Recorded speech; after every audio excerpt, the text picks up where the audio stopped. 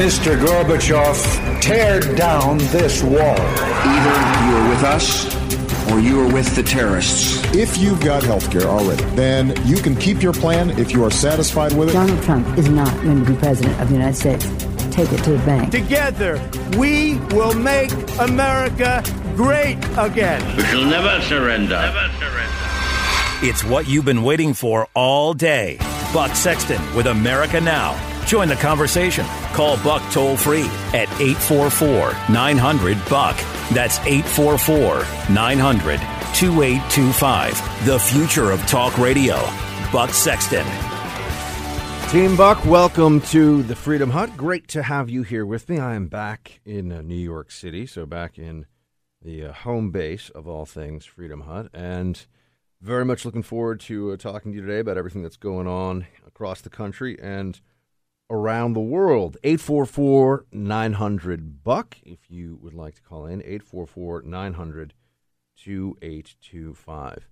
Today's one of these days where it's much harder than I would like it to be to focus on policy because there are so many fights that are underway right now about, well, politics and about the narrative and the back and forth over what was said or who believes what was said out of context or taken out of context. And there's just so much of a focus right now on issues that become much more about who you believe and who you want to believe than making the country better for all of us, than handling the big issues and spending the time, energy, and resources of the White House and, yes, even of the media to focus on what really matters. Now we're stuck in this back and forth on what was said, and I wasn't there, but I want to say this. Why don't we, instead of just walking through all of the latest on this, because there's more and more information that's just coming out about what this person said about Trump and his comments with regard to a phone call to the family of a fallen Special Forces soldier, what a congresswoman said about the call, what another Gold Star family said about the call. I just wish that there would be less of a frenzy within the around the administration and within the administration to get into some of these battles that I think are these media battles that are a distraction. This is now the biggest story in the country. This is the main story on the Drudge Report. This is the main story on countless other major media outlets that you could look at right now. It's the main story on FoxNews.com. It's the main story on CNN.com. I was on the Fox panel on Bret Baier's show earlier in the week, and he asked me about Trump's initial comments on the. Now, this wasn't about Gold Star. This wasn't about the Gold Star family that was called by Trump on the way to the airport to receive the remains of a fallen soldier of the husband. I know the wife was in the vehicle, and there was also a congresswoman who was within earshot who's gotten into this. But earlier in the week, Trump said something about how other administrations have not made calls, and that's not accurate. So they tried to walk it back a little bit, I think, and it was Trump doing what he does, which sometimes is such an asset and sometimes is a liability, which is just speaking his mind without necessarily being all that precise about every single word that he uses. But now this has turned into yet another political football. Now we see that the media is going overboard to insist that Trump is cold, that he's unfeeling, that he does not have a sympathy and the deepest respect for the families of those who are fallen in have fallen in battle. And I don't buy that as a general concept. I do not believe that there's anything about President Trump that makes me think anything other than the fact that he has the deepest respect for the military. I know that he has said some things here and there that people have said, oh, how could he? But they say this about everything. And the Democrats, for a long time, the left, for many years now, for as long as I've been paying attention to politics, have always, yes, there's this, we support the troops, and that's a bipartisan statement that you'll get from Democrats and Republicans, of course. But it's Democrats, we support the troops, but we don't support the war. We support the troops, but we think that sometimes the troops are, the troops have done something that we're going to now make a bigger deal about than we should because it's going to sell copies of the Washington Post and New York Times, whatever it may be. If you're looking for one political party that is more questionable in its support of the armed forces, you could find a lot more politicians on the Democrat side than you can on the Republican side who have seemed to be either overcritical or wavering in their support for the troops. But this has always been, ever since that exchange with, or that exchange between Trump and John McCain, what was it, last summer? Or maybe it was even before then. I have to say, the Gold Star father who was speaking at the DNC convention, and that also factored in very much to this narrative that Trump does not care about the military, that the media is trying very, very hard to go with. You see, I take this all in a context, and here's the context. Depending on the month, the President of the United States, according to the media complex, right, the Democrat media establishment, according to what they have been reporting so far this year, Trump is a, and this is not an exaggeration, and you know this, Trump is a would-be fascist along the lines of a Mussolini or a Hitler. Trump is a Russian double agent of sorts, a Manchurian candidate. Trump is that. Trump is also an alt-right white supremacist. Trump is recently, this was in between some of the other ones. Trump is a serial, not just a sexual harasser, but sexual assaulter. And now Trump doesn't care about the military. Now, there are really only two ways to look at all of this. And I'm stepping back from the specifics of this case right now or the specifics of this one incident, which, as I said, as I go on air here, this is what the whole country is now talking about. Yeah, there's a little bit on tax reform. Yeah, there's a little bit on health care and, Bannon's war with McConnell within the GOP. Then there's other stuff we will get to. I want to talk to you about the Islamic State. But right now, as I go on air, biggest story, most focus is on this, is on what Trump said to the widow of a fallen soldier while she was on the way to the airport to collect the body of a fallen American hero. But stepping back from the specifics of the word, I was not there. I'm reading conflicting reports. The White House is saying no. They're saying it's appalling and disgusting, that this is not true. And, I don't know. Now I'm also reading that General Kelly was with Trump when he made the call. And so I guess we'll get more details on this shortly. But in the meantime, as I laid out for you, Trump is just going back to what's happened over the course of the year. Trump is a white supremacist. Trump is a rapist. He's a fascist, a white supremacist, a Russian agent.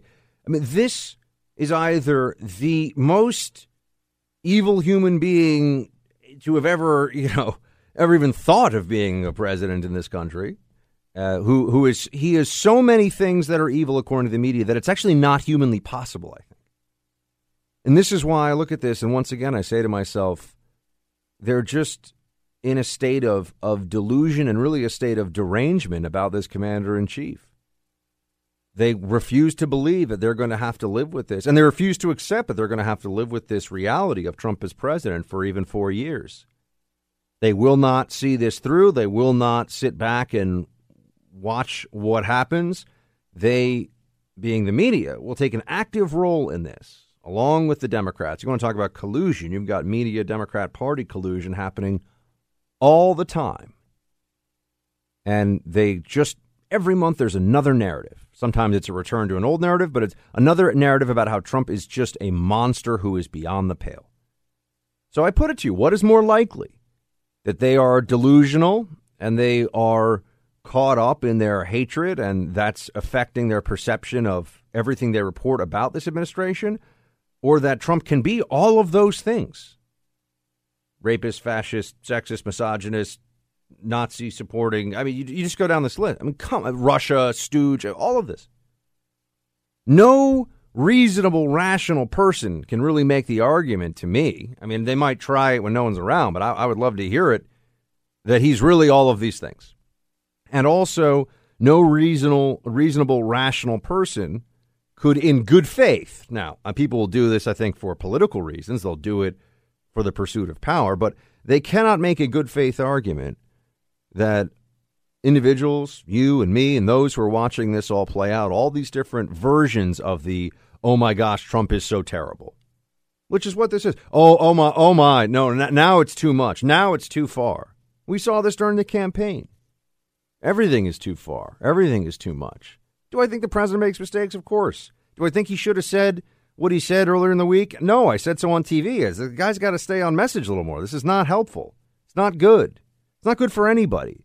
And yeah, there is something sacred that every president, every administration, and every government employee should feel about the conversations between a commander-in-chief and those who are the families of the fallen, Gold Star families. I mean, that's so. I agree. I'm for all. I'm with all that. I get all of that.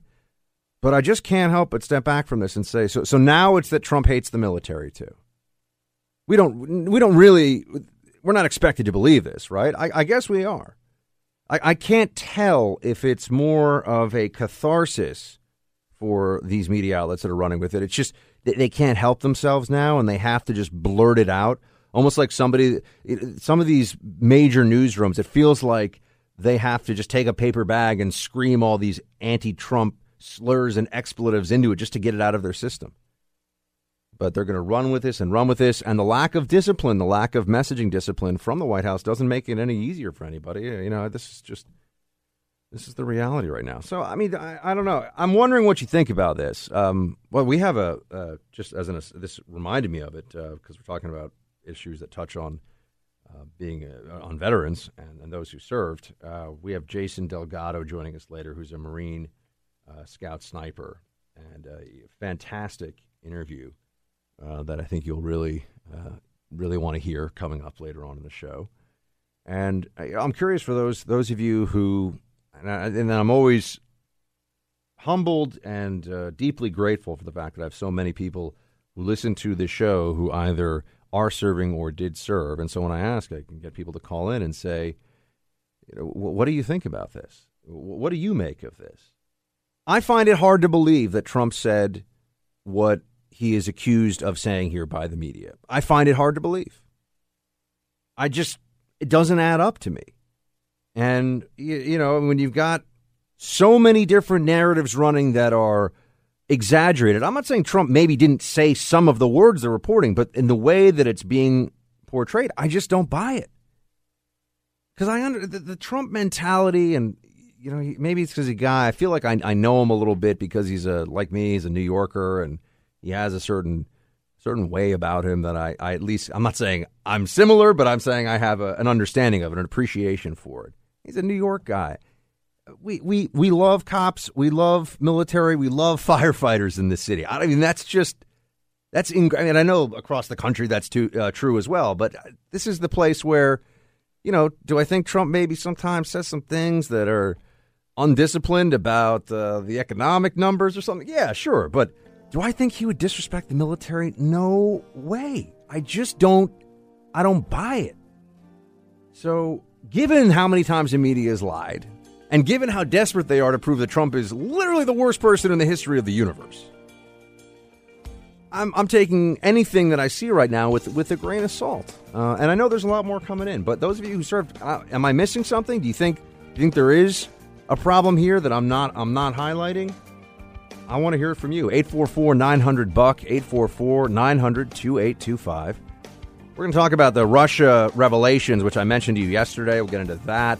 Also, a story about an illegal immigrant teenager and a federal judge weighing in on whether the illegal immigrant teenager should, while in U.S. custody, be given an abortion. I mean, this is a story that raises some real questions about this country, or at least the people in this country that take certain positions. I have proof, too. This man is a sick man. He's cold-hearted, and he feels no pity or sympathy for anyone. This is a grieving widow who is 6 months pregnant. This is a young woman. She's only 24 years old. She weighs maybe 110 pounds, and she has 2 other kids, 2 years old and 6 years old. And when she actually hung up the phone, she looked at me and said, he didn't even know his name. Now, that's the worst part. That's Representative Frederica Wilson referring to President Trump's conversation with the widow of one of the fallen Special Forces soldiers who were killed in action in Niger recently. Trump says that that's just not true.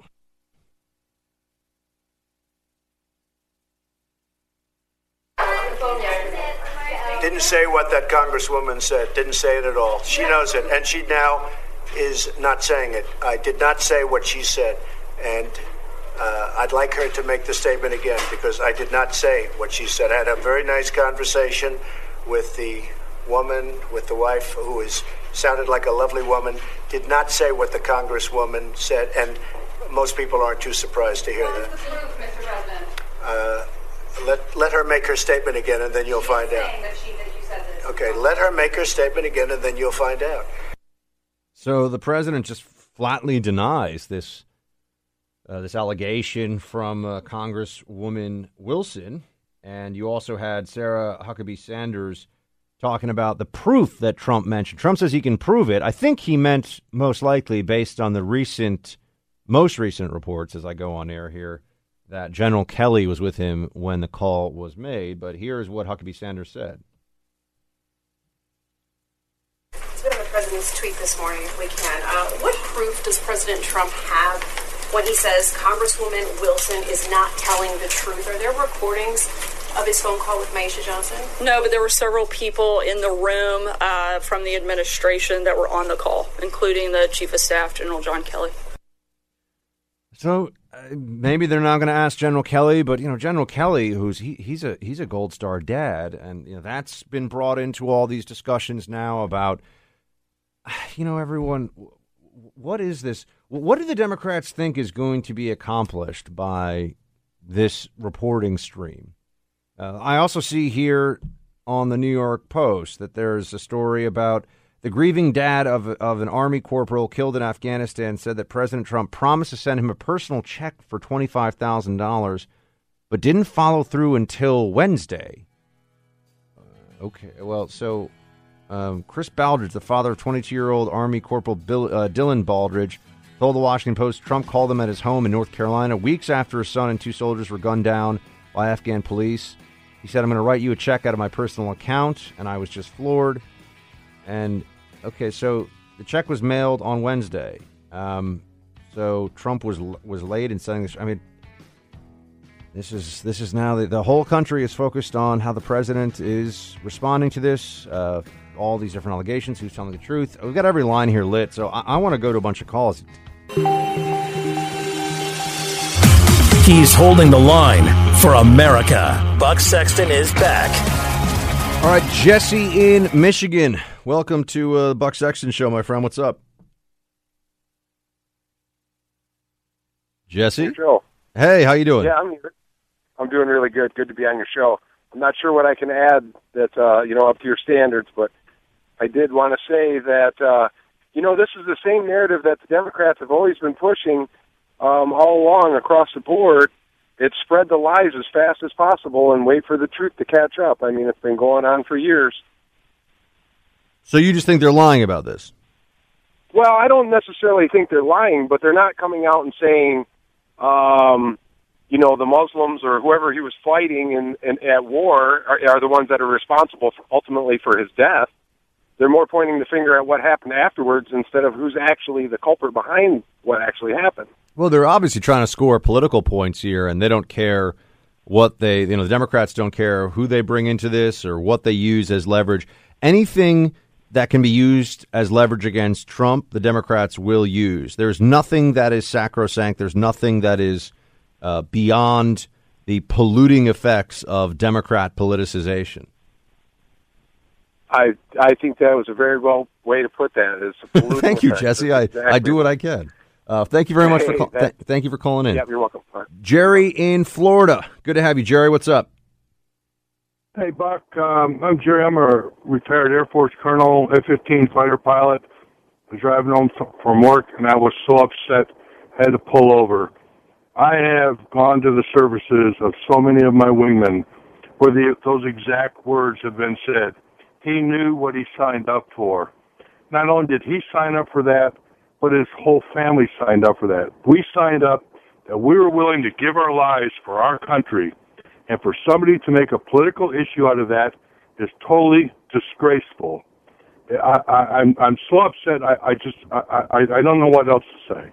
Well, I think, Jerry, you've said all that needs to be said on this issue, because you're telling me that you think there's nothing wrong with those words. You served your country. You've heard many others who served their country say he knew or she knew what they were signing up for. And no, it's not that there's nothing wrong with those words. If I had died while I was serving the Air Force, I would want those words spoken at my funeral, because I knew what I was giving up, what I was signing up for. I knew I was dedicating to my life to my country. I was willing to give my life to my country. My family made so many sacrifices. We knew what we signed up for. Those are words of honor, not disgrace. Totally agree with you, Jerry. Totally agree with you. So thank you for your service, sir, and thank you very much for your call. Patsy in North Carolina on WPTI. Hey, Patsy. Hi there, Buck. How are you? I'm good. Thank you for your call. Thank you. And I just want to applaud what Gary just said. The whole point of my call was to say that both of my brothers served over 20 years in the Air Force. My son also served in the Army, is out now. And the use of those words, like Gary said, that is such honor.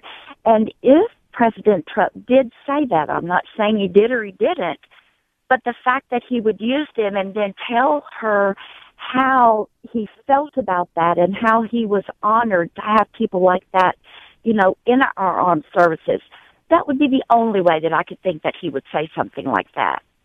Yeah, I just look at the situation and like I was saying before, I refuse to believe that, based on what I've been told, the president would say anything that was disrespectful to the family to the widow of a slain soldier. I just don't. There's no explanation for that. That Trump doesn't feel that way, right? I mean, Trump isn't disrespectful towards military and towards the families of those who are serving.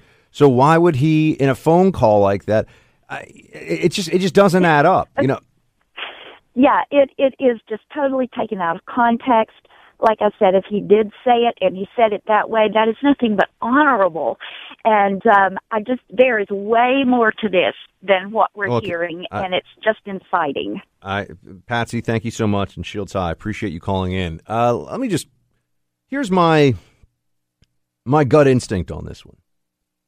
Congresswoman Frederica Wilson is somebody who in the past has said, for example, that the Tea Party is the real enemy. That was some years ago. So she's someone who is a very hardline political player, right? Very partisan. She is with this Gold Star widow, and I believe that she is the one, meaning Congresswoman Wilson. I will check into this in the break to make sure that I'm not speaking out of turn here. Live radio, 3 hours every day. Not everything I say is going to be 100%, but I always make sure I correct it if it's not. But I believe that Wilson was the first one to come out and say that there was something disrespectful here.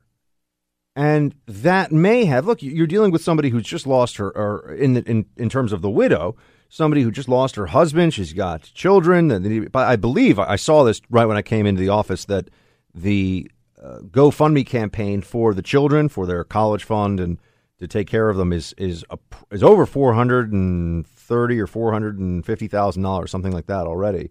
So the American people, I mean, this is an aside, but the American people are an incredibly generous people and love our military. So no surprises there. That's exactly what we would expect.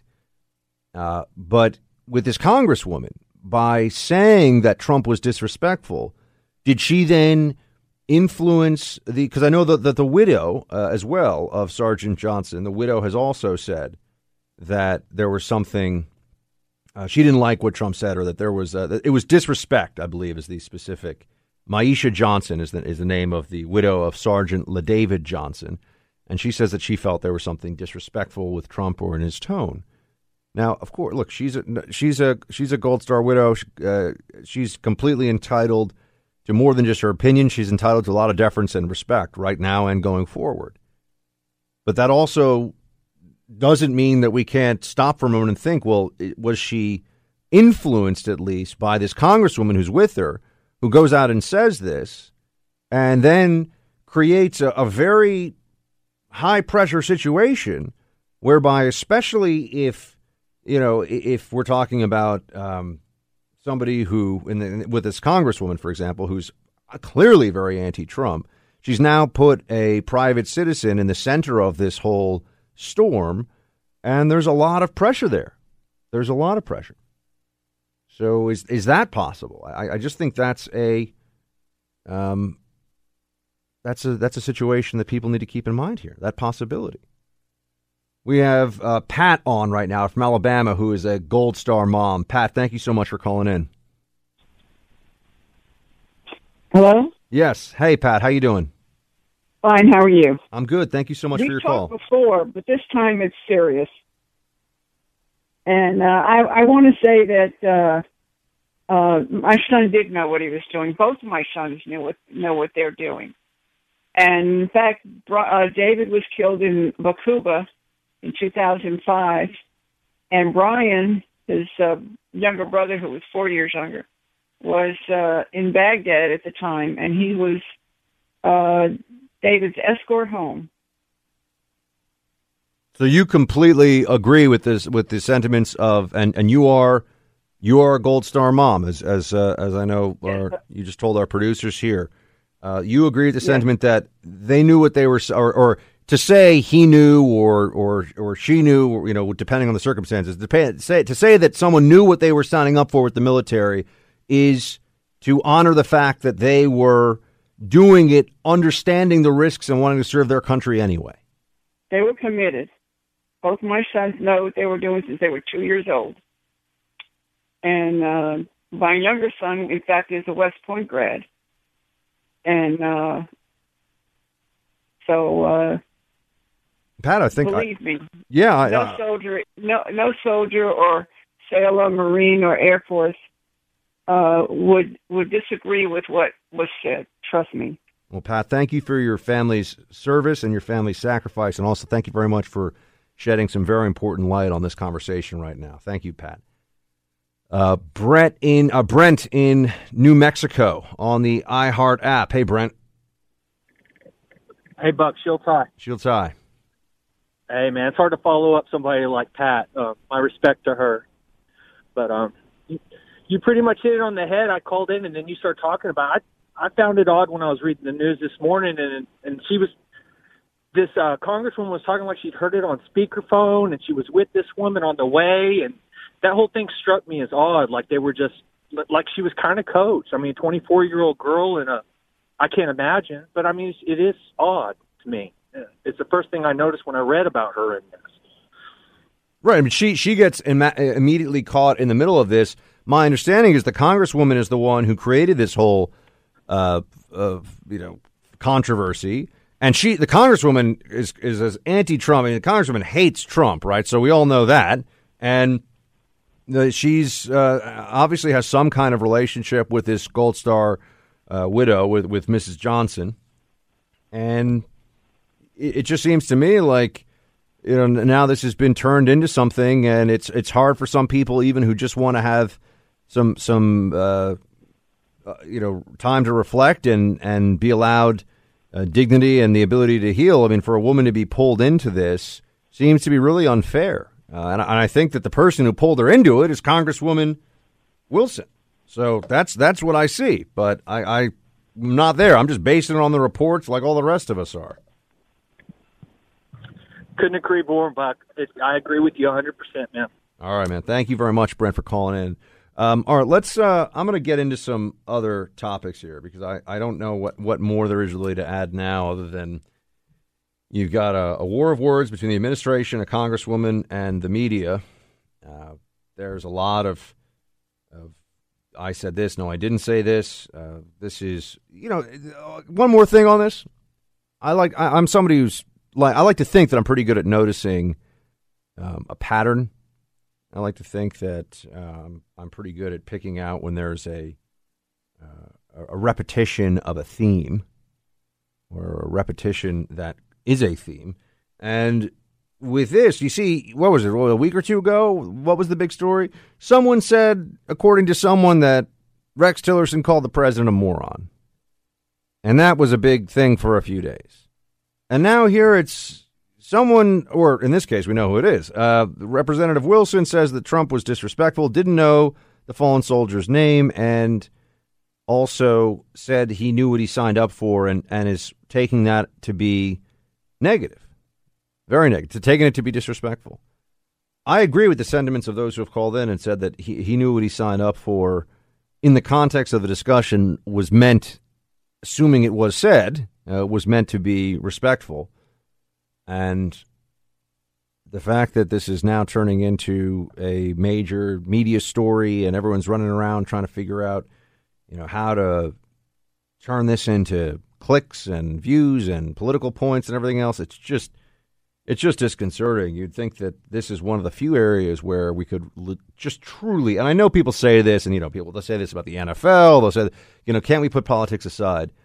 When it comes to the families of fallen soldiers, it really would be nice if we could just put politics aside and just all show respect and deference and support. But instead, here we are being forced to look at this through this distorted prism of the political ins and outs. It's just not the way it should be done. All right, we got Russia stuff to talk about. We've got some policy things. I've got that story about the illegal immigrant girl who is a teenager, I believe, who wants to have an abortion. That's in federal court right now, or a federal judge just looked at it. And you'll be very interested, I think, to hear about how the judge responded to the government's position on it. And then we've got some more Trump on the economic issues, which we'll talk about, the tax plan. So much to discuss beyond this issue that I can see is dominating the evening news. We've said all along that we want something that doesn't just bail out the insurance companies, but actually provides relief for all Americans. And this bill doesn't address that fact. So we want to make sure that that's taken care of. We think that this is a good step in the right direction. This president certainly supports Republicans and Democrats coming to work together, but it's not a full approach, and we need something to go a little bit further to get on board. Can you articulate specifically what the White House is concerned about? Some of the things that the president, about outreach dollars and making sure that the money is good. Some of the things that the president has stated before, he wants to lower premiums, he wants to provide greater flexibility, he wants to drive competition, he likes the idea of block grants to states. Those are a lot of the ideas that he'd like to see in a health care plan. That's the update on our discussion yesterday that had to do with where the administration is right now, where the White House is on what seems to be a bailout of the insurance companies, right? I'm not a bailout in the sense that they're all going to go bankrupt, but I mean giving them cash to shore up the exchanges. This was the bipartisan fix, so to speak, that the Senate had come up with.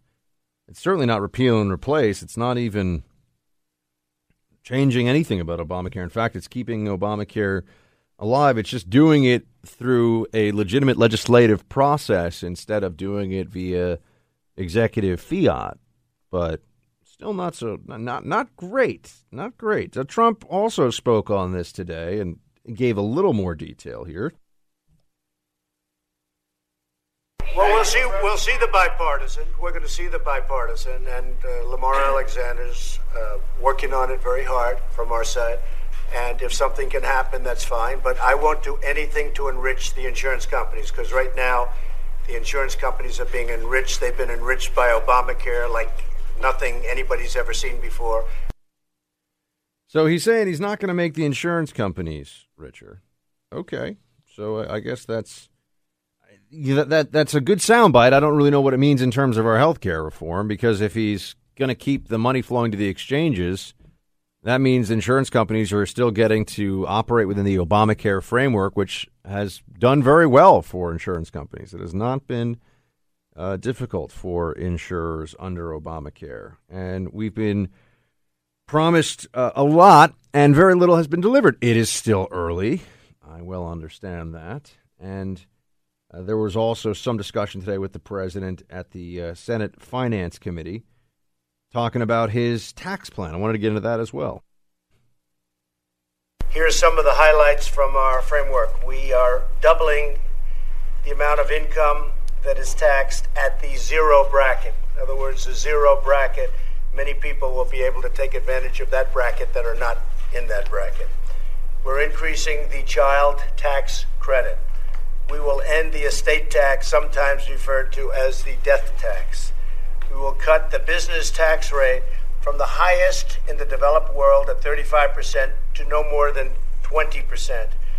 According to the Council of Economic Advisors, reducing the corporate tax rate from 35 to 20% would increase average household income by $4,000 a year. So each household, on average, would take in $4,000, and they'll go out and they'll spend that money, and that'll be great for the economy. We're cutting taxes on small businesses to the lowest rate in more than 80 years. We're going to have to tackle this tax plan a little more maybe in the next hour, because I think some of the numbers are a little fuzzy. I like the ideas, but the numbers are a little fuzzy. He's back with you now, because when it comes to the fight for truth, the buck never stops. Welcome back, team. 844-900-2825, 844-900-BUCK if you would like to call in. Love to hear from you as always. We've got some lines lit. We could take some more calls if you want to give us a ring. I wanted to finish some thoughts on there was just minor forward motion on some of the major policy issues, which I'd much rather talk to you about. You know, I will say there are a couple of ways that I try to take a different approach from most of the, not just talk radio shows out there, but just conservative media in general. One of them is I don't find every aspect of the political horse race, you know, what's the latest senator saying about this, or what's this, or I don't find that as fascinating. I don't find the personalities within the Congress quite so fascinating. I care much more about what's happening in the country. So instead of, oh, did you hear that, Senator so-and-so said this about something? I'd much rather talk to you about what's going on in the country, what's happening in healthcare markets, what's going on with the opioid epidemic, what's happening with chronic pain, what's the reality of, the role of the NFL in American life as a unifying force or a dividing force now, whatever. Right? I'm going to talk to you about what's happening instead of just the inside the beltway nonsense.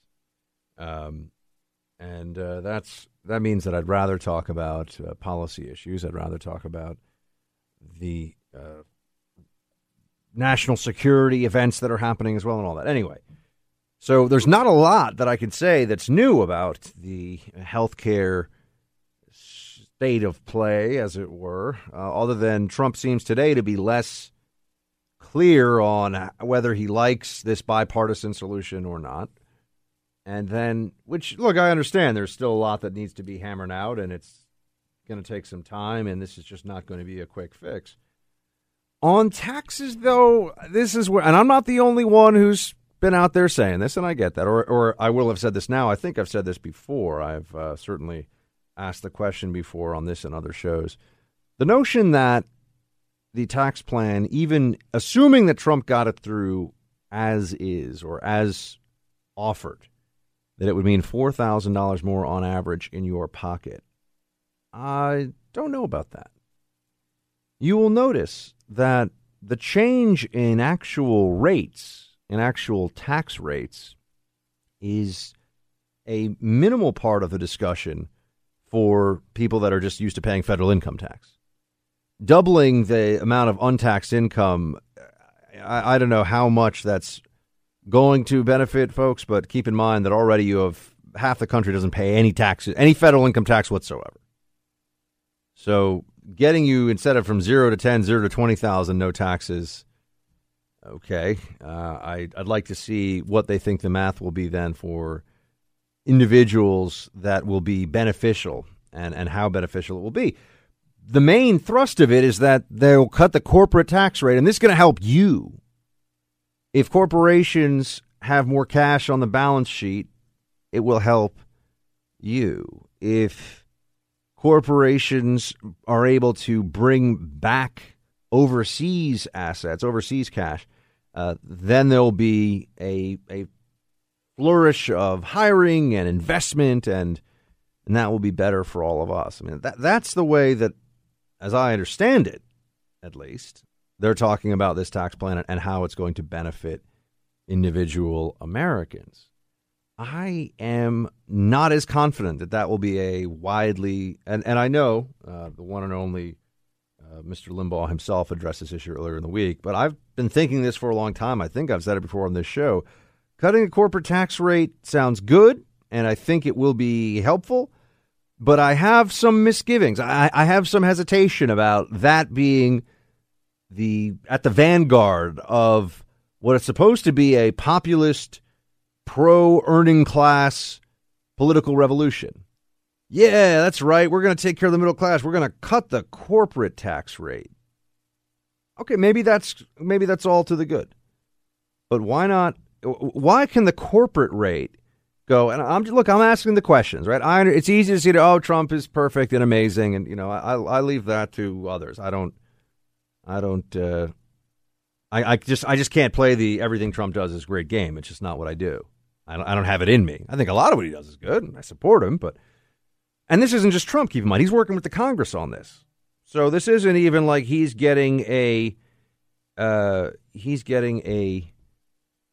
carte blanche to do whatever he wants. He's going to have to work this issue through the Congress. And let's just think about this. Why is it that $4,000 is going to end up in your pocket if the corporate rate goes from 35 to 20%? They said, or 30% to 20%. It was going to be 15. Now they've gone up to 20.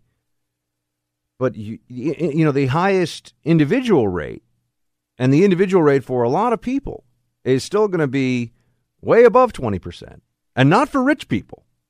And that's where the Democrats are always going to be lying. Oh, it's for rich people. It's for the rich. No. For a whole lot of folks, the individual rate's going to be high, and that's where the real squeeze is. That's where the tax code is such a joke. It's so unfair. It's punitive. It's on the individual rates, and I know that they're talking about simplification. And this is where if I had somebody here, but Trump, they're going to say there's going to be, 3 rates instead of 5? Okay, but who falls into the 3? Who falls into what rate? If you're making between $50,000 and $250,000 a year, $50,000 and $200,000 a year, let's say, are you going to be affected by this tax cut in a really positive way? From what I'm seeing, probably not. And I'm going to guess that of the folks listening, there's a lot of you that have a house. I mean, look, the average American household income is $50,000 roughly. It's it's either like 47 or 53. It's around there. It's roughly $50,000. I think it's 48,000. How much is this tax plan really going to benefit you? If your household income is a little less, a little more, maybe, you've got 2 people working, you're making a household income of 100, 150, and you're doing well. But a lot of places across the country, the tax rate that you have to deal with, if you're making 100 or 150 grand, it's just too much. So why can't we touch on that? Why isn't there more of a push on not just the individual rates and concept, but what the specifics are? And I'll tell you, there's a problem here because the revenue, which is a nice way of saying the money the government takes from you, does not. It actually is in people that are earning $50 to $250.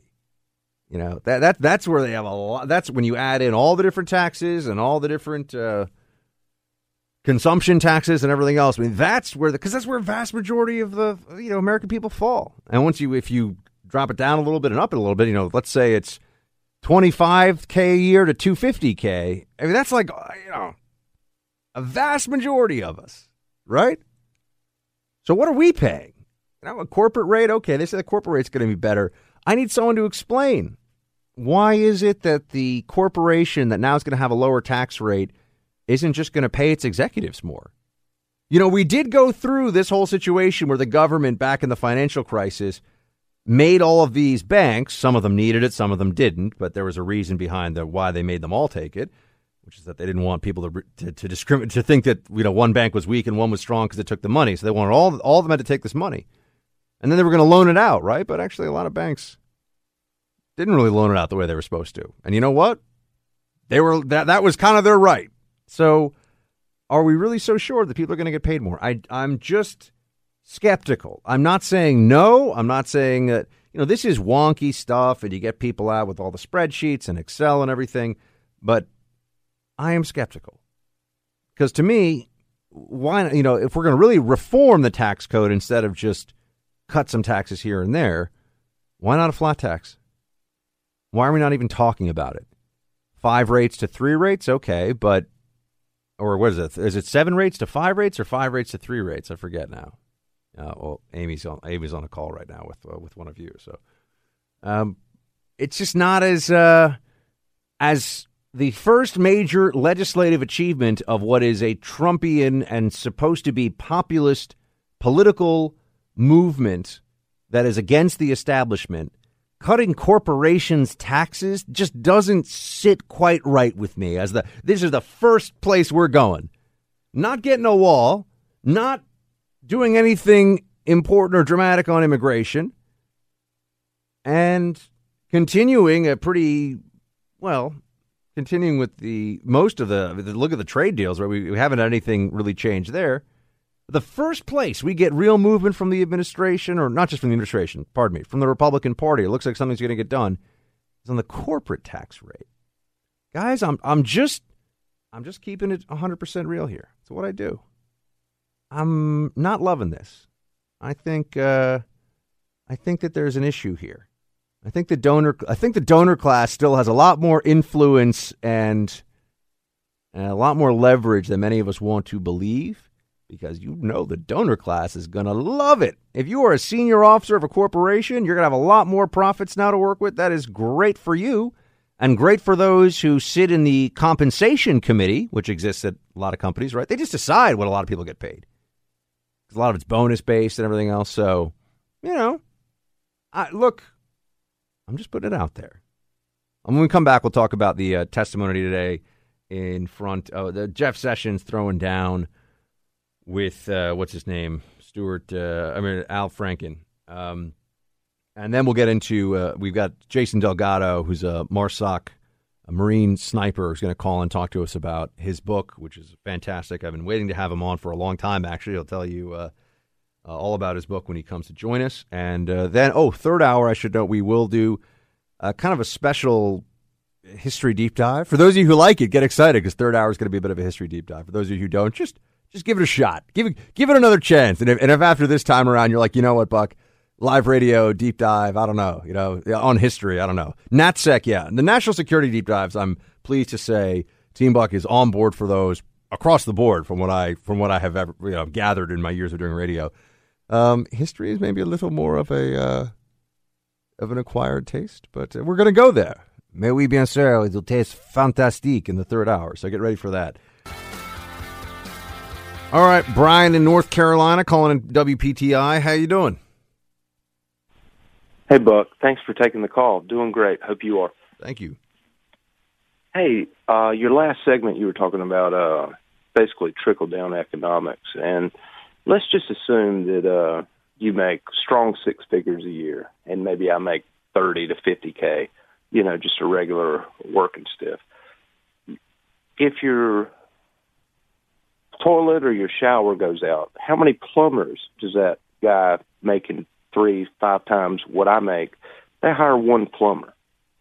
So in a day-to-day, how we interact and hire people, trickle down doesn't really seem to work. Therefore, cutting corporate taxes, who benefits? It's the investors, right? It's the CEOs, the board members. It's the 1%, 2%, 3%. It doesn't trickle down. And so I just dissent with you on that. Well, you dissent with me. I think that's kind of what I was saying. Remember, I was talking about how I'm skeptical that this is going to help people the way that they say it is. Oh, well, then we agree. It absolutely won't. You know, when a guy makes $2 to $3 million as CEO, where does he put that money? He doesn't spend it all. You know, when someone makes $50K a year, they spend it on their rent, on their kids' college, on their health care. It goes back into and circulates through the economy. The richer someone is, and that's fine to be rich, no one's harping on that, it gets invested. It's in savings. It's in Wall Street, and it doesn't trickle down. Right. Well, I just think about how, you know, let's say if I work in a company and I am part of a bonus pool situation, and now the company has 10% better earnings than we had expected because of the tax cut. Right. I mean, we're fast forwarding through some things, assuming this gets passed and all. But sure, a lot of the folks I know how this works at some companies. A lot of the folks out there will get more money, right? I mean, when I say a lot of the folks, people that are working for corporations, they get a bigger bonus. But, you know, if I got a check that was 100% of my salary as a bonus because my company had more money, then that's where the money goes, right? So, I mean, some people will have more money, but a lot of people won't from what I see. So I'm just not seeing it. I'm not seeing it as clearly as some others are, that this is going to have these wide-ranging impact. I understand, right? We get somebody on, you know, you get these like people that are almost like these free market laissez-faire evangelists who it's always perfect, right? There's never any downside to this stuff. It's always amazing and just makes everything better. But I wonder if that's really the case, because this just doesn't add up to me. You know, it doesn't add up. But you know, I'm not an accountant. What can I tell you? And I'm not a tax expert either. I just know that. Can we agree on one thing, Brian? That the populist revolution, so to speak, of Trumpism, its first stop is cutting the corporate tax rate is not really what I think we all signed up for. I mean, even if it's a good thing, that's exactly right. You know, maybe it's the first of many great things. So okay, fine, but it's not that clear to me that this is going to be as amazing as they say it is. So we'll see. Thank you, Brian, for calling in. I appreciate it. Look, I understand if someone wants to call in and tell me the other side of the argument. I know if there's more money, then they invest more capital. But what if people don't people hold on to their capital sometimes? Don't companies keep a lot of money on the balance sheet? Maybe they'll keep a little more money, or they'll pay their executives a little bit more. I see plenty of places where the decision about what people are getting paid is being made by other people, and it's just who has the power to be in that boardroom versus who doesn't. It's not always, we're just going to pay all of our workers more. Maybe if there's so much more cash out there, because this has such a huge impact on corporations across the board to have this lowered tax rate, I am assuming there also will probably be some places where they can't write things off. And, you know, there'll be some trade-offs if they're going to get this lower rate. I'm sure Democrats will insist on that. So, all right, Tony thinks they're a win. Tony, tell me why this is a win. Tony. Yes, sir. Buck, Shields, hi. Tony, listening to you on iHeartRadio. Thank you, sir. Appreciate it. So tell me why this tax thing is going to be good. All right, here's the thing.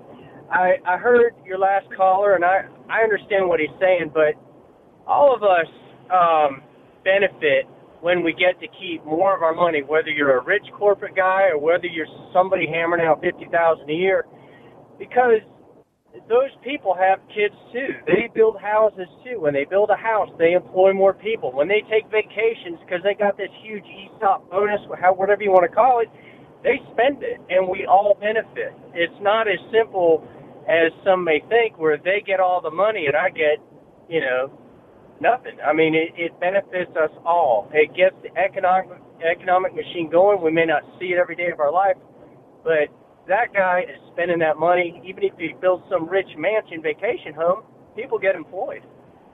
Okay. All right, Tony, thank you for listening, and thank you very much for your call. Michael in Florida also wants to weigh in on taxes. Hey, Michael. I appreciate everything you do. I was just about ready to reach to the radio on you on this one. What happens is for, let's say that $2,000 is saved in taxes. Somebody has that $2,000 to spend. They can spend it on anything. Now, think about it. Every time you buy something, there's, from Home Depot, there's the distributor that brought it to Home Depot. So then that person's taxed at that level. There's the group that made it, and there might be 2 or 3 vendors that make parts of the item that it's assembled into. Each one of those folks has a little bit more money, and then each has a little bit more money, and they get taxed. The people that dug up the raw materials, they sell a little bit more, they have more money, they get taxed. So that's how the government makes get you. more I know, money. velocity of money, I get all this. But, Michael, what if I just, park my bonus in my bank account for the next 5 years, which I could do? If you park your bonus in your bank account, that's one thing. If you park your bonus where, first of all, the bank is using it, they're loaning it out. Other people get to do things with it. Second of all, if it's in a 401k, that money helps build the businesses. company. No, I see it. All right, so you're saying it's a win. Michael's made a compelling case that it's a win no matter what. All right, there we have it. See, thanks, team. Helping educate me on all this stuff too. He's back with you now because when it comes to the fight for truth, the buck never stops. All right, team, welcome back. We have a special treat for you, special guest here today in studio in the Freedom Hut. We have Jason Delgado with us. He is an author and former Marine. He's an Operation Iraqi Freedom lead sniper and co-author of the new book, Bounty Hunter 4-3, My Life in Combat, From Marine Scout Sniper to MARSOC. Jason, great to have you, sir. How you doing?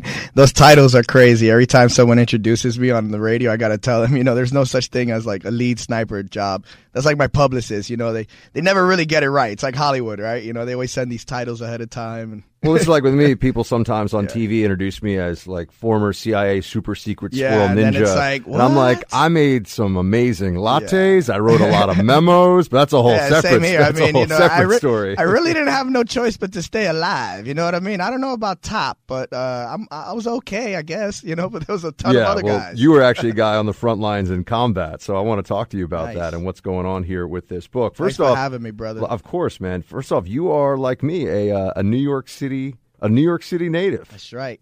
And you grew up at a time when the city was I even remember I think we're about the same age. Very different place. It was, and it was pretty chaotic. What the perception, I guess, of what most would think of what New York is, that's definitely what it was when we were coming up back then. It was just psychoticness, and I mentioned that in the book, or I bring that up in the book because I kind of want to bring people in to my upbringing so that they could understand that by the time I already got into combat, I was sort of desensitized to that violence or the bloodshed. They got to the point where it was like something I could just witness and just kind of move on from there and get into a clear thought and push on or whatever. So is it fair to say that early on, before you joined the Marines, then you had become not accustomed to, but at least had experience with the fight or flight response that one feels when one's in real danger? Of course. And this once again, growing up, I mean, everybody wants to attribute their childhood to being somewhat of a MMA gauntlet. Everybody wants to say that,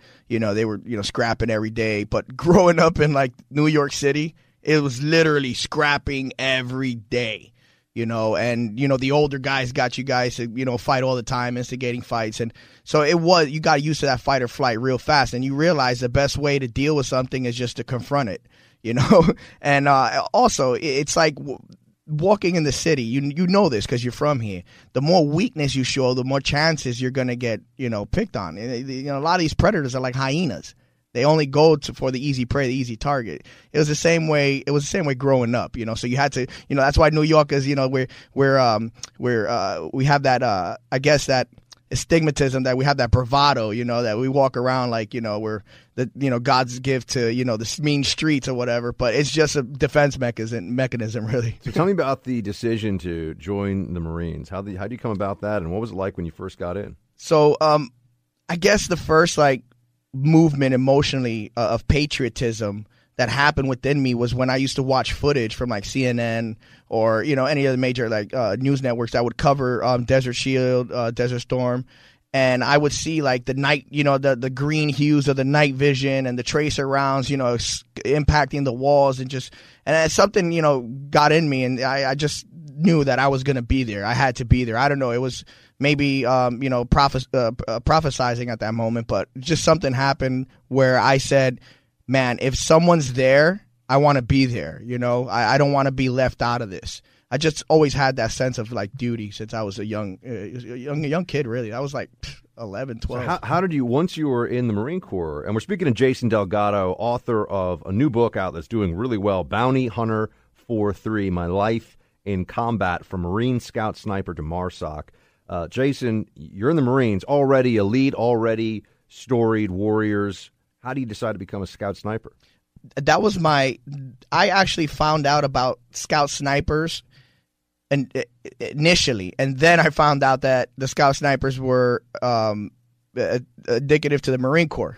So I read Carlos Hascock's book, and from there I was in love with the culture, I guess, with the title and the job from the stories I've read. And I found out it was the Marine Corps. So to me, after that, there was no other choice. It had to be the Marine Corps. I tried in other places because I as far as recruiting, because I didn't think the Marine Corps was going to take me. But the Marine Corps, as soon as I walked in through the door, I don't know, it was just like destiny. Just things started falling into place. Difficult things as well. They just started falling in line for me to just naturally follow that path. Tell me about your first deployment into a war zone. Wow. First deployment to a war zone. You got to understand, that was America's first time into a combat zone, a no-joke combat zone.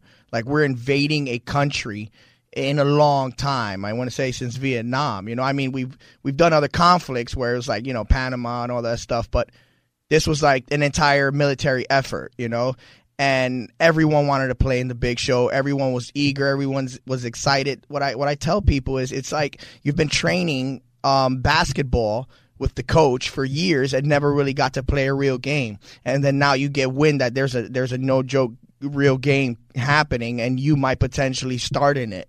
So that's how it felt. It felt like everything we learned, everything we sacrificed, all our sweat and tears, it's going to be for something, and that's exactly what it was. And also, you got to understand, that's a big ball of emotion. You got that eagerness, you got that energy, that just lust, that thirst to kill, because that's what we harbor, and that's what we do to each other. That's the only way we're going to win wars. I'm sorry to say it, but that's the fact of the matter. War is ugly, and you have to revel in supreme violence of action in order to win. And that's what they harness in us. So you have that. You're dealing with that, and you get in country and you just find out everybody's waving white flags at you and stuff. So it's nuts. But, it's an emotional roller coaster in country.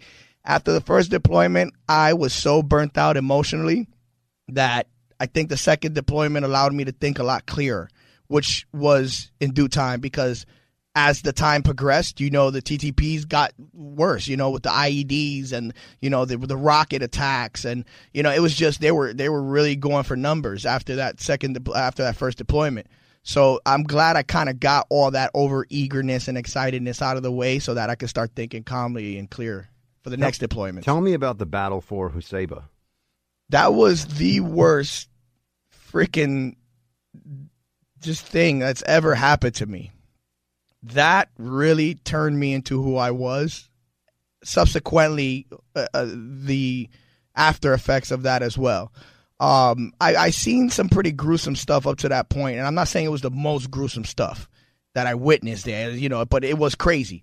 But it was the most exhausted, the most I feared for my life, the most I felt helplessness, the most I was just vulnerable. Because you truly knew at any given time it could be yours. Your time to go. And that was the overall feeling. So I guess emotionally, to compare that battle or to compare that deployment, because it wasn't just that one day. It was a slew of enemy activity for the entire time, so much so that it was just to the point where we became zombies emotionally. Tell us a little bit about the background for those listeners who aren't familiar with. So you said it was a whole deployment as well as this one particular pitched battle for an area. Exactly. So the whole deployment, we took over the area from the Army and Husayba. We took over. It was an area in Al-Qaim. It's a small border town. Yeah, it's in Al-Qaim, Iraq, and it's a small border town bordering Syria. And I tell people I equivocate it to our Nogales. That's how crazy it is. That's where the drugs come in. That's where the weapons come in. That's where Brits of cash come in to fund all types of illegal activities, not just terrorism, guys. A lot of people want to attach that religious aspect to what these people are doing. And I write in the book that it's a little bit more than that. It's a criminal organization. Like, that's what it is. And, they throw the taboo, the stigmatism of religion so that people think it to be taboo and kind of like stay away from it. And I think that's what's happening. They're starting to mix that into a religion, and now we want to be hands off. But I'm off on a tangent. So that's what we're seeing. It's a hotbed of criminal activity. And we take over from the Army. And I remember telling my guys, it sucked because we were starting the camp from scratch. So we didn't have showers. We didn't have nothing. It was terrible. But CBs went in there and did their thing. But I was telling my guys, I say, don't worry. We're going to get out. And forgive my language, people. You have to understand. I think I was 21 at the time, 20, and I was in charge of scout snipers. We're meat eaters, okay? We're meat eaters. And I tell my guys, don't worry. We're going to go into this city. We're going to reduce a few targets, to be PC. And we're going to show them who's boss. And they're not going to mess around. And we're going to have an easy deployment. I can't believe I said those words. I jinxed us. It was by far the most work I've ever done in my life. We went out for anywhere from 48, 72 hours. Come back for 6, 8, 12 hours and go back out again for another 48 hours. And this was non-stop for about 6 months straight. And it was conflict weekly. It was mortar attacks into the base weekly. Like, the enemy went from, the enemy actually got to develop. At this point, you got to understand, ISIS and Al-Qaeda started actually organizing with Zarqawi and all that over in Iraq at this time. So they started getting organized. And we were there. So we were the first line of resistance for the structure of this new organization, or I guess the predecessors to what it is now. And we got a lot of brunt of it. We got the IEDs. We got the mortars. We got the rockets. It was nothing like the year before. It was nothing like the invasion. The invasion was white flags, parades, roses. They were bringing out, big, huge plates of Barzan rice, and it was wow. We're liberating this place. We felt like we were Caesar. It was crazy. And sure enough, we went into the occupation, and that's that phase we went into, the hearts and mind phase, the campaign where we wanted to build and restructure and build the infrastructure, the schoolhouses and soccer balls and all that. And it just blew up in our face. They wanted to kill us. That's what it was. And it took us a while to shift from that position or that stance from hearts and minds, soccer balls and playing with the kids and building the schools to, no, we're still in this fight. We have to survive. And that was that moment that woke us up and said, oh, no, this war ain't over. It's still going down. You want more details, everybody, you should go get Bounty Hunter 4-3, My Life in Combat, Marine Scout, Sniper, to MARSOC. And Jason Delgado is the author. Jason, I remember 2 years ago, I think it was, you told me about the book. I said we'd have you on radio, and here you are. Congrats on all your success. Thank you. And thank you for your service and for your incredibly compelling stories here today. Everyone should go check out Bounty Hunter 4-3 and Jason Delgado. Welcome back. Thank you, guys. I just want to put out there that you were the only one to follow up with me. Even while I was in Afghanistan, you wrote to me and told me you didn't forget about me. And as soon as the project came out, to hit you up. That is true. You hit me up 3 times in the last 4 years. to make sure that's great. Your memory is sick. Thank you, sir. I commend that, sir. I appreciate that. I just want to say, if anybody wants to follow me, you can go to Instagram at jdelgado, ARTE, jdelgado arte. And thanks for all the support and the love. I appreciate it, guys. I really do. Is subparagraph E, and it says several of President-elect's nominees or senior advisors have Russian ties. Have you been in contact with anyone connected to any part of the Russian government about the 2016 election, either before or after Election Day?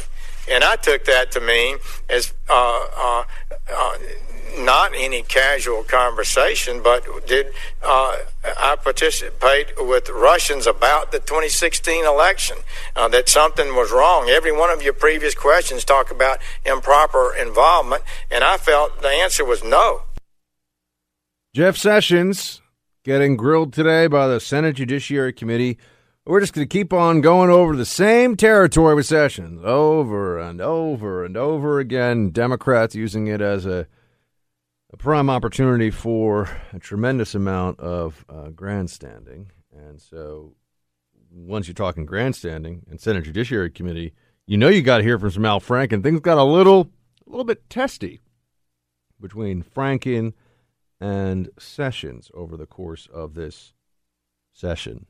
Sorry. First it was, I did not have communications with Russians, which was not true. Then it was, I never met with any Russians to discuss any political campaign, which may or may not be true. Now it's, I did not discuss interference in the campaign, which further narrows your initial blanket denial about meeting with the Russians. Since you have qualified your denial to say that you did not, quote, discuss issues of the campaign with Russians, what, in your view, constitutes issues of the campaign? Well, let me just say this without hesitation, that I conducted no improper discussions with Russians at any time regarding a campaign or any other item facing this country. They're going to keep asking him, though. It's never going to go away. They're going to, as long as Democrats view this as a politically advantageous narrative, you're going to keep hearing it. It's not going to stop over and over again. This is going to be the expectation that we should. This is the expectation we should all have here, and I just have to wonder at what point is it going to seem a little too crazy? I mean, if you believe that Jeff Sessions was colluding with the Russians to get Donald Trump elected, you will believe anything. You have to me, there is no intellectual credibility whatsoever in the argument that, let's think about this, everybody, Jeff Sessions working with the Russians to help Trump get elected. Really? Yeah. No, that's what they're implying, if not outright declaring. That's what they want to get into. And you know, there's such a divide right now with the media that will cover, speaking of Russia, all of the recent reporting. I talked about it yesterday on the show at some length about how the Obama administration not only refused to do anything about Russian meddling in the U.S. uranium, which is U.S. nuclear sector, right? I mean, this ties into the whole issue of nuclear energy, nuclear security. Not only was the Obama administration not willing to bring to light that there was a Russian plot underway to bribe people, engage in corruption, violations of the Foreign Corrupt Practices Act, all kinds of stuff going on. Not only was that happening, but now, latest report I saw today was that the Obama administration threatened a witness to all of that Russia corruption that tied directly into the Clinton Foundation, to Hillary, to Bill. Yeah, that's right. I wanted to get a lot of money. Tied directly into them. A witness wanted to come forward, and the Obama administration was threatening the witness. You better not. You signed some kind of an NDA or something from when he went to the Justice Department. This guy blew the whistle to the FBI, and then according to the reports I was reading today, FBI DOJ, what's a DOJ call, they were like, well, you better not say anything about this. Why can't the American people know if there was one low-level prosecution, but we could have known much more about the extent of this. Remember, this is trying to influence U.S. businesses. He's holding the line for America. Buck Sexton is back. Welcome back, team. I wanted to talk to you about this story that I think has somehow stayed well below the radar, and it shouldn't.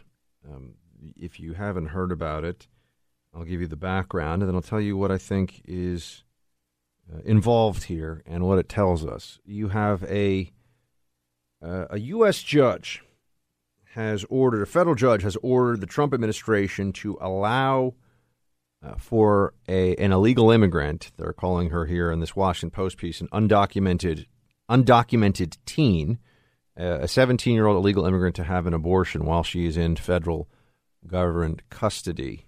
And they're referring to her just because she's a minor as Jane Doe. So we don't have her name, don't have any particular information on her background other than she's from Central America. She's 17, she's pregnant, and she wants to have an abortion, and she's currently in federal custody. And this makes Democrats very, very angry. They view abortion as a right. They view abortion access as something that is never allowed to be truncated or limited in any way. And I think while the political realities have sometimes prevented Democrats from being open about this, they believe that you should be funding abortions with the federal government's money. The federal government should be paying for this procedure for everyone in this country, including illegals.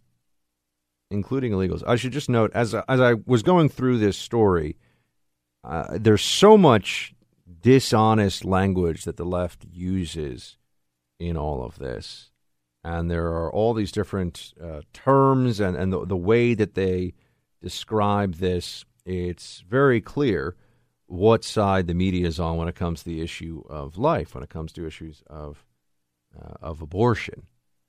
The Washington Post shared this story earlier today. It's what caught my attention, and they referred to the federal judge blasting the Trump administration attempts to deny abortion for a pregnant, undocumented teen. First of all, there's the abortion component of this discussion, and there's also the illegal immigrant component of it. Let me take the second part of it first. Right? Let's talk about the illegal aspect here, which is now if you come to this country from anywhere in the world and you're illegal, you have the right to demand any and all rights that liberals believe the Constitution grants, including the right to an abortion. That seems to be a stretch. Now, I know in the details of this, there's the argument is being made, at least based on the details as I see here in the Washington Post piece, that this woman, according to the judge, that the government is preventing her. She would use money through a court appointed guardian to cover the expenses. Quote, Chutkan, who is the judge here, countered during the hearing, the teenager does not need a medical emergency to exercise her right to an abortion. She said the teen had followed state and federal rules. She obtained permission from a state judge in Texas to have an abortion and would cover the expenses herself or with help through her court-appointed guardian. So I don't know who this court-appointed guardian is. It sounds to me like the guardian is going to pay for this. I don't know who the guardian is. The court has appointed one.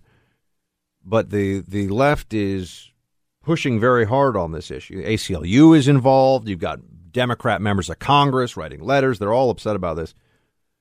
And, there's, as I said, there's the issue of what rights does an illegal immigrant have. And if an illegal immigrant shows up and wants to have elective surgery, does the taxpayer cover that while they're in custody? So if you show, I mean, I'm just trying to understand what the limits are here. If an illegal immigrant comes to America and they're in custody and they're not supposed to be in the country, and they violated U.S. law knowingly and willfully, and they say, but I've got a heart condition, so I would like heart surgery before I go home. Do we have to do that? I think the Democrat line is yes, of course we have to do that, which really just means that we then have to pay for anyone's health care from anyone around the world who comes to America. The point about who is going to pay here, look, it's tricky. The Post is a pro-abortion paper. The New York Times is a unabashedly pro-abortion paper.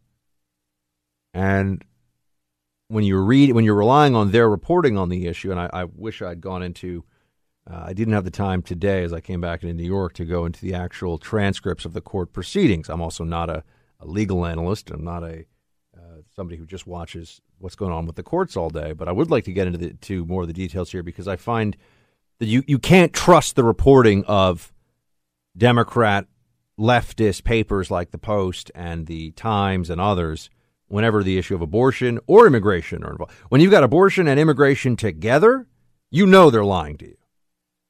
They're using words to misconstrue the situation. They're holding back information that does not support their argument. But even beyond then the legal realities of this, and keep in mind that the legal reality is all based upon the completely fallacious notion that the Constitution says that a woman, because of the right to privacy, has a right to an abortion. I mean, that is a terrible and evil lie that has been around for a long time. And even honest, socialist, leftist, legal scholars that I knew one actually in college, a professor at Amherst, who would say, Roe v. Wade is just garbage law. It's garbage law, no matter what you think of abortion.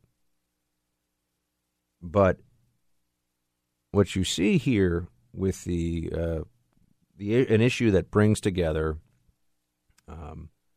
abortion and illegal immigration is you have these two. I hesitate to use the word sacred, because what you're talking about in the case of abortion is actually so wrong, so evil, but sacred to the Democrats. It has been described by other writers and commentators I know as a sacrament of the Democrat Party, and that is said with a kind of dark humor because of what is involved here. But, I can say this, that while the ACLU is battling it out to make sure that a 17-year-old girl can make a decision that I think she'll probably end up regretting for the rest of her life, there are only certain things that I can go to sleep and know every night after I've done this show are true.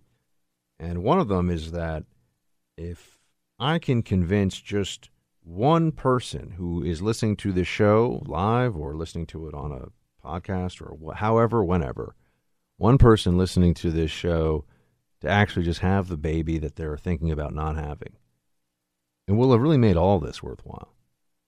And I also know that if one person listening to the show, and I'm hoping would be more than that over all the years I've been doing this, if one woman listening to this show decided to have the child and in years' time felt like I had led her astray, I had misled her by helping to convince her without speaking to any one individual, right, but just from listening to me talk about the issue, that I would be happy to take whatever blame she would want to throw my way, because I am so certain that in time she would feel like she had made, by having the child, she will have made the right decision, the moral and ethical and godly choice. So whatever the ACLU does here, whether they win or don't win on this case, it seems to me like this federal judge has now threatened contempt for anyone who would stand in the way of a 17-year-old girl who's having an abortion. Also, the ACLU was very upset that anybody was even notified, any adult, her court-appointed guardian, I believe, notified that she was pregnant and going to have an abortion. This is a deep moral rot within American society today, this notion that there's something inherently right and good about women terminating their pregnancies. And this is it's beyond the parameters of me being on a talk show here. It's beyond the parameters of what do people think about this? How does this go for my career? Am I making a good enough case? That's all. Doesn't really matter. There's just an underlying truth here. The underlying truth is that life is sacred, and everyone should do everything they can to support it. And I would hope that anybody listening to this who's ever, maybe even in the future, faced with the choice would make the choice to just, simply put, have the baby. Have the baby. Don't get led astray by the media, by the ACLU, by the Democrat Party, which has really made a pact with Satan on this. And I don't speak to you in fire and brimstone terminology. I'm not somebody who's showing up to try. And I know you get what you need in that on that issue on Sunday, or for some of you, that's not something you're into at all, or maybe you get it a different day of the week. But the religious side of life, that's not something I talk to you about here on the show. But this is about ethics. I mean, this is natural law. You don't even have to believe in a deity to understand that this is wrong, what is going on in this country. And I don't spend a lot of time on the show talking about it because it's honestly upsetting to me. I know it's upsetting to a lot of you. I know that you've had a long day and you have yourself and families to take care of, and I try to keep the show not just informative but also entertaining. And this is obviously very disconcerting. It's depressing. But when you see how much the Democrat Party rallies around getting a scared illegal immigrant 17-year-old girl an abortion, and you see the ferocity with which they want to push and make sure that this is the choice that she makes, it's hard not to come away from it and feel like there is a central moral stain on the Democrat Party right now, that it has gone far astray and is not a force for good in the world, my friends. It is not on this issue. And not on some other issues, too. But on this one, there will come a time, it might not be in my lifetime, but there will come a time in our future, and I think actually science will be supporting it at some point, when we'll look back on issues like this, cases like this, moments in time like when a 17-year-old girl is in federal custody and you have powerful people in our society, powerful organizations that are just rushing to make sure that she can get an abortion. And people will look back at this and say, how barbaric that is. I am certain, and it will take time, I am certain that at one point in the future America, or whatever this country is called then, because given what's going on these days, who knows how things are going to look. We'll look back on this and we'll think about it in a similar way that we think about human sacrifice, slavery, just deep, odious moral failings. That we say, well, that would never happen now. We've finally gotten past that. We will get past the abortion lobby one day. We will get past this, but it's going to take time. And unfortunately, in the process, countless people are losing their lives, the unborn. I know I said I would get into some history, and I want to, but I couldn't pass over this without some comment here. I see that over at MSNBC, one of the hosts, Stephanie Rula, I don't know her. I'm not familiar with her or her work. But she took time on her show to honor the fallen Green Berets in Niger. And that is, as anyone listening to the show knows, I applaud whenever the media decides to show some additional deference and respect to those who are serving, and especially those who have been lost in the service, who died fighting for their countries. But I also can't help but think about how here is an MSNBC host who I believe has let me see, she went in and told the backstories of these individuals who were lost. This is all to the good. And I'm pleased to see that MSNBC has such an interest in the troops and those who have fallen in battle. But it also seems to be kind of a new phenomenon over at MSNBC. I paid pretty close attention during the Obama years, and in fact made tried to bring some attention to this, that there were a vast majority of U.S. casualties killed in action in Afghanistan it occurred under Barack Obama's watch. And I just want to know, why did I never see a story on that in the entire 8 years of Obama's presidency appear once on MSNBC? I never saw it. Now, I'm sure if you go back and you look in all the transcripts, they could find something, right? They must have covered it somewhere, I suppose. But there's not just a perception. I think it's a reality that the anti-war voices on the left were largely silenced during the Obama years. And also the desire of the media to show combat fatalities as a number on a screen to show the American people what's going on. I think that there was a pretty clear lack of interest in explaining to the American people what was going on in Afghanistan. I can tell you this. Most people that I talk to, including people over at CNN who are supposed to be very up on all this, because I had this discussion over there with some of their journalists once. Not on air. This was off air.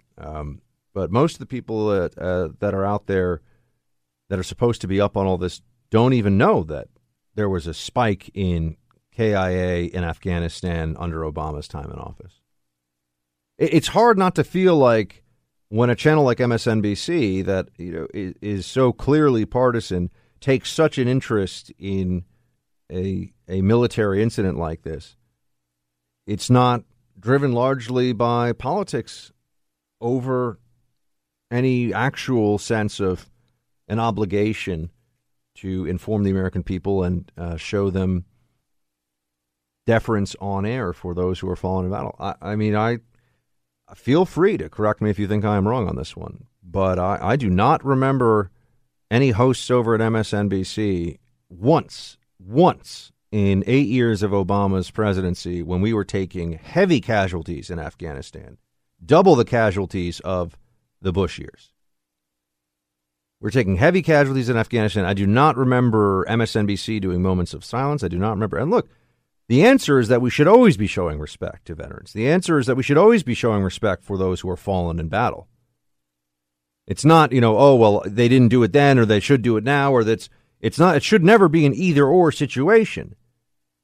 So in a sense, yes, okay, they're doing it now, and doing it, showing respect is a good thing.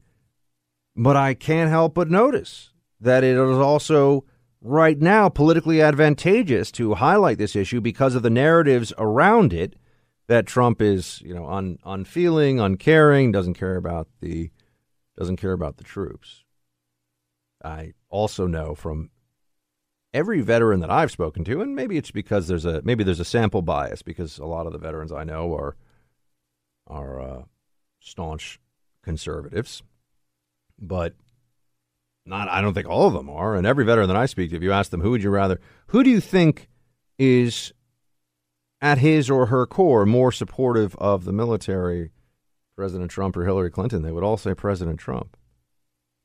I think that there's theatrics at work here with some of these media types. And it's very disconcerting. I just saw before on the screen over at CNN, formerly Clinton News Network. Now it's, I don't know, just anti-Trump network. But I saw the segment where Anderson Cooper was doing the Keeping Them Honest, that the White House is politicizing. The White House says don't politicize soldiers' deaths and then is politicizing them.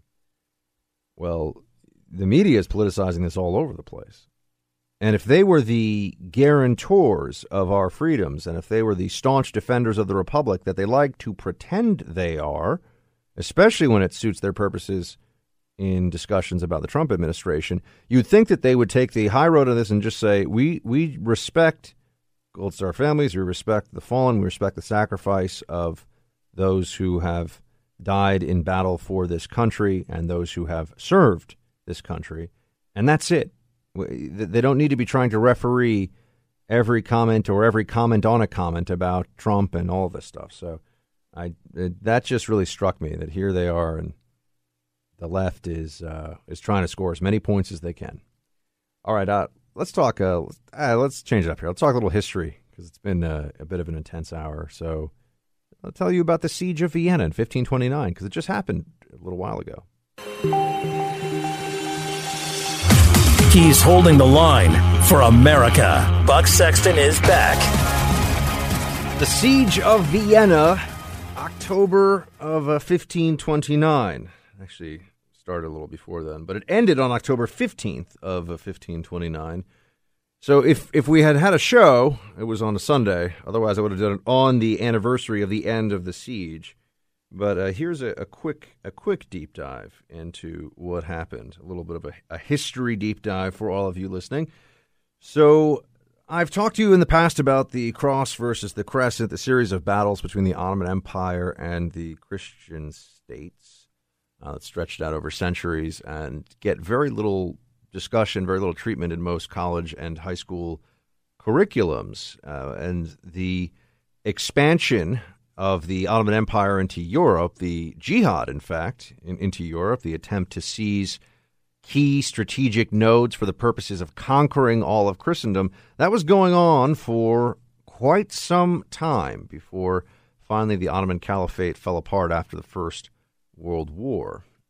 But we're talking 16th century here at really the height of the Ottoman Empire's powers, and the Siege of Vienna was the first of two major campaigns to take that city. So it's just as a way of background here. By 1529, things weren't looking so good for Europe, for the Christian forces. The Ottomans already had all of the Balkans, Bulgaria, and Greece under their control. Vienna was only 100 miles from Ottoman-controlled territory. Vienna was a strategic target for them. It is on the Danube River, which connects the heart of mainland Europe to the Black Sea. It's also the longest river in all Europe, and it stretches like an artery through the heart of Europe itself. If you seize this location on the Danube, you could then move not just goods and commerce, but large numbers of troops for future military campaigns to conquer Europe all the way to the north and western coasts of the European continent, which was the plan. There was the Battle of Mohács in 1526 before this, where you had some of the best troops of the Kingdom of Hungary, which at the time was actually an important power. They were slaughtered, 10,000 infantry and 4,000 cavalry killed in one day. And in fact, Louis II of Hungary was killed while trying to flee that battle. Total annihilation. The Ottomans annihilated the force against them at Mohács in 1526. So the Kingdom of Hungary got split up then. And you had the Archduke Ferdinand of Austria, and there's also the brother of Holy Roman Emperor Charles V in play here. Hungary was a frontier province. It is split up, and it was split up, and it was now a place where the Ottomans realized that they were making forays into Europe itself. So they wanted to move on Vienna. In 1529, they finally get together the force to do so. You have an Ottoman army of over 150,000 marched from Bulgaria starting on the 10th of May, 1529. You had Spahis, who were the elite noblemen and cavalry of the Ottoman Empire, and the Janissaries, along with Balkan auxiliaries. They were picked up along the way. And Suleiman the Magnificent, Suleiman himself was commanding this army. Probably the most famous and most powerful Ottoman Sultan of all time. So he declared a jihad, a formal holy war against Habsburg Austria and Charles V of the Holy Roman Empire. So there's a huge jihad of 150,000 en route to Vienna as of early summer and late spring of 1529, and they have to move large artillery pieces. This comes into play later. 300 artillery pieces were part of the caravan, part of the baggage train, and because of difficult weather, they had to leave some of it behind. On the way, Suleiman's forces captured Buda, which later became known as Budapest, capital of Hungary, a very old city in Eastern Europe, and I hear actually quite nice to visit. Then we turn our eyes to Vienna, the bulwark of Christianity itself. So in Vienna, you have Austrian civilians fleeing in large numbers. They leave behind only 400 capable military-age males for the defense, and there are just crazy, frenzied preparations to make a stand in Vienna, realizing that if the Ottomans seized it, then they would be able to strike into the heart of Europe itself, and it was likely that the momentum would carry them to much further conquest of Europe. Basically, if the siege of Vienna 1529 had gone differently, you might be speaking Turkish, my friends. But I'll get there. Charles V, however, is not able to show up, so he's busy fighting the French, which was a common problem among the Christian nobles of the time. They should have been uniting against the threat of jihad and conquest from the Ottomans, and instead they were often fighting each other, and some of them even made a separate peace with the Ottomans at different times. But Charles does send 17,000 Landsknechts. These are land servants or grunts. They're German mercenaries from the Holy Roman Empire. And they were well known for their brightly colored clothing. The Landsknechts, people don't really hear about them anymore. Really a fascinating bunch. They were something of an imitation of Swiss pikemen. They were mercenaries. And the pike, which is a very long spear, at the time could be up to 18 feet long, was used in tight formations. And it essentially created a human porcupine effect, which was useful in stopping cavalry charges. And when you paired the pikemen with gunpowder weapons, so the front line would have these long spears, and people then in the mobile square formation would also have early versions of what would later be rifles, something called an arquebus. Then they could hit from afar, and they also were protected up close from cavalry charge, which had been a constant menace to early stage, in particular, gunpowder weapons. The Landsknechts also had the Zweihander, two-hander in German, which is a broadsword, kind of like William Wallace. The Kriegmesser, which is a war knife. It looks like a cavalry saber. And they were best known, though, for their brash, rowdy, and provocative style of dress. These guys wore baggy pants, floppy hats and scarves, flowy shirts, lots of feathers, leggings of different colors. It's kind of like German special forces of the time wearing capes and brightly colored stuff. So it was surprising to many to see that this is an elite military unit of the time, but they had quite a reputation, a lot of bravado, and also they wore a protruding metal codpiece. And those of you who don't know what a codpiece is, I'll just say that you can look that one up on your own if you like. But it's a protective area for your, or protection for your area. The Viennese were so freaked out about the impending Ottoman invasion that they melted down church treasures to pay the mercenaries. And overall command was left in the hands of a 70-year-old German mercenary named Nicholas of Salm. He blocked off the gates, reinforced the walls, took the basic precautions or basic defensive measures that you would expect, but they also signed something called the Oath of Vienna, the decision to fight until the very end, till their very last breath. The defenders in Vienna promised that they would die alongside one another in defense of the Christian faith. The Ottomans take quite a while to get there. They arrive in late September, and the Turkish light cavalry are the first to show up inside of the city, and they plunder the villages and engage in horrific slaughter. And even the Ottomans of the time, the Ottoman chroniclers said that the slaughter was horrific. They were trying to make examples of those civilians, of those villagers nearby, and so they confirmed that this happened. And Suleiman wanted the city to surrender, so he actually sent some prisoners. And the reason for this was that if the Ottoman Sultan was able to get a city to surrender, everything inside was his. If his soldiers had to fight, it was tradition, it was expected that they would be allowed 3 days of plunder and pillage. The Viennese garrison says no. The artillery barrage from the Ottomans follows. It doesn't do quite as much because they had to, as much as anticipated, because some of the heaviest guns got lost in the swamps and marshes along the way. But the real military effort, the real fight in this conflict, was decided underground. It was subterranean. Earthworks were essential in this process. You had the Ottomans digging a zigzag of trenches, and then they would dig underneath the walls with these sappers, dig close to the walls to create a large chamber. They wanted to fill it with gunpowder, light it, and boom, a section of the wall would crumble. No earth below the wall, no wall. It's a pretty straightforward tactic.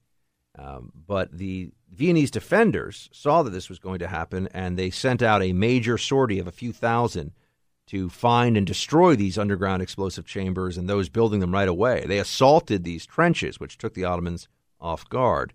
And they didn't find the explosive area right away, but they found a prisoner. They tortured him. And they eventually found out where the main charge, where the surprise massive explosion was being laid, because these earthworks were massive. Think about this. Around the entire city, they're trying to trench and sap and dig.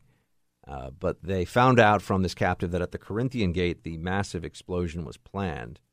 And it was here that a massive breach was opened up in the wall, 100 feet wide, near the Corinthian Gates. But because of this intelligence they had procured from the captive, the mercenaries, their brightly colored brash landsknechts, were there. Their pikes were thick and efficient, and they were able to beat back the best of the Ottoman forces, including the feared Janissaries. On October the 12th of 1529, they were running low on food, so the Sultan decided to go for an all-out assault. It was launched on October the 14th. 2 hours of intense fighting ensued, but the Turks came up against fierce resistance from, once again, the landsknechts with their arquebuses and their pikes. And finally, with no ground taken inside the city and a morale among his men that was dropping by the day, Suleiman decided that on October the 15th, 1529, again, I wish I had done this on October 15th, but it was Sunday, it was time to break camp and leave. There was a final harassing attack by Christians in what is today Bratislava by the Viennese defenders. The Sultan wanted to come back. Suleiman tried to return in 1532, but got bogged down fighting in Croatia. It was not until 1683, in the Second Great Siege of Vienna, that the Ottomans would again threaten this key Christian stronghold. So the reason I'm telling you about this is that, as we look today at the Islamic State and their defeat, which should be celebrated across the board, there's such a lack of historical context given for what caliphates were, what they were trying to do, and the threat that at different times the actual caliphate, a real caliphate, the Ottoman caliph, posed to Christian Europe, and the various efforts to conquer Europe by force, and with the sword to make the crescent fly over the cross, and to make Islam the religion of all of Europe, and with it changing, of course, the entire trajectory of the world. These were aggressive maneuvers. These were conquest efforts. This was not defensive. This was not a response to a crusade. The Ottomans were trying to take Europe for themselves. 2 efforts in Vienna, 1529, which I just told you about, then 1683. That ended with a massive, I believe the largest ever, it is believed to be the largest ever cavalry charge to finish off that battle. And that was celebrated recently as well. That also happened in October. That was celebrated in Poland, and I told you about that news story. But this was the furthest. Vienna was the furthest the Ottomans ever made it into Europe from the east. I've talked to you about the Siege of Malta here on the show in 1565. That came later. They tried to move by sea because overland became too difficult to strike into Europe. So this is how you ended up with Ottomans trying to seize Malta, which I discussed here on the show with the Siege of Malta, and then later the Battle of Lepanto on October 7th of 1571. So this is a continuation of our discussions of cross versus crescent. I hope you found it interesting and a bit helpful. I don't think you hear about it that many other places. Well, team, to close up the Freedom Hunt today, I just want to say that it was an eventful and a worthwhile couple of days doing a, what do they call it, a mid-Atlantic mini tour, I guess. Got to spend some time in Washington, D.C. Some of you saw me on Brett Baer's panel on Monday. That was really fun, and it was great to get a chance to meet Brett, who's among the very, very best in the entire business. And also on Tuesday, getting to do the show from WCBM, which is a radio station, a great radio station in the Baltimore area. I did not get to spend as much time in Baltimore in the actual city as I had initially thought I would. The area of Baltimore that I saw was right near the train station, and I'd say it looked kind of like almost a college-y town. There's a University of Baltimore, or maybe it's Baltimore College. That was right there. But I definitely enjoyed my little trip. But, you know, I always miss the Freedom Hut when I'm away from it for more than a day. So it was good to be back here in New York City with the team. And, you know, there's no radio studio that's as comfortable as your radio studio. It's kind of like home, you know, there's no place like home. Whatever your home-based studio is, there's a certain degree of relaxation and chill factor that you get from being in your own place. So with that, I also want to say that I appreciate all the feedback that I've been getting from you on the show. I did not get into a Team Buck Speaks tonight, so we'll definitely do one tomorrow and probably on Friday too. I think it's fun to have your voices on air, and I love it when I get the, oh my gosh, you read my message on air. Yeah, exactly. That's what I keep saying. This is what we're going to do. We're going to include, and we're going to set up an email address as well, because I know some of you are probably more email prone than Facebook message based. You know, we come at this in a multi-platform way, multi-platform perspective. But yeah, that was it. Oh, and also when I was down in Baltimore, the house I was staying in with a friend. There was a big black lab that must have weighed over 100 pounds, and I was thinking, you know, he lived kind of out in the countryside, and you know there were actually bald eagles on the property. It was pretty amazing. It's really a farm outside of Baltimore, and got to spend some time walking around in the fields, and it was nice to have that little connection to the more bucolic side of things. But yeah, the black lab was definitely a highlight for me. I know I've got dogs on the mind these days, between babysitting the half pit, half boxer, which amazingly enough, a bunch of you have them. I saw some of the messages and that people were sending in of their own pit boxer mixes. So I didn't know that was a pretty common. In New York City, they call it a designer dog. Woof, woof, a designer dog. It used to be called a mutt, but I know mutt is probably now some kind of microaggression. You can't call a dog a mutt. You have to call it I think they call them, multi-breed or designer dog if you want to get really fancy. So I'm still thinking about it, but a 100-pound lab is going to be a little big for New York City. I really got to keep it 30 pounds and below for the canine that will be living with me in Manhattan at some point, hopefully in the not-too-distant future. All right, team, with that, please do join tomorrow and whenever you can after that. Facebook.com/Buck Sexton for your messages.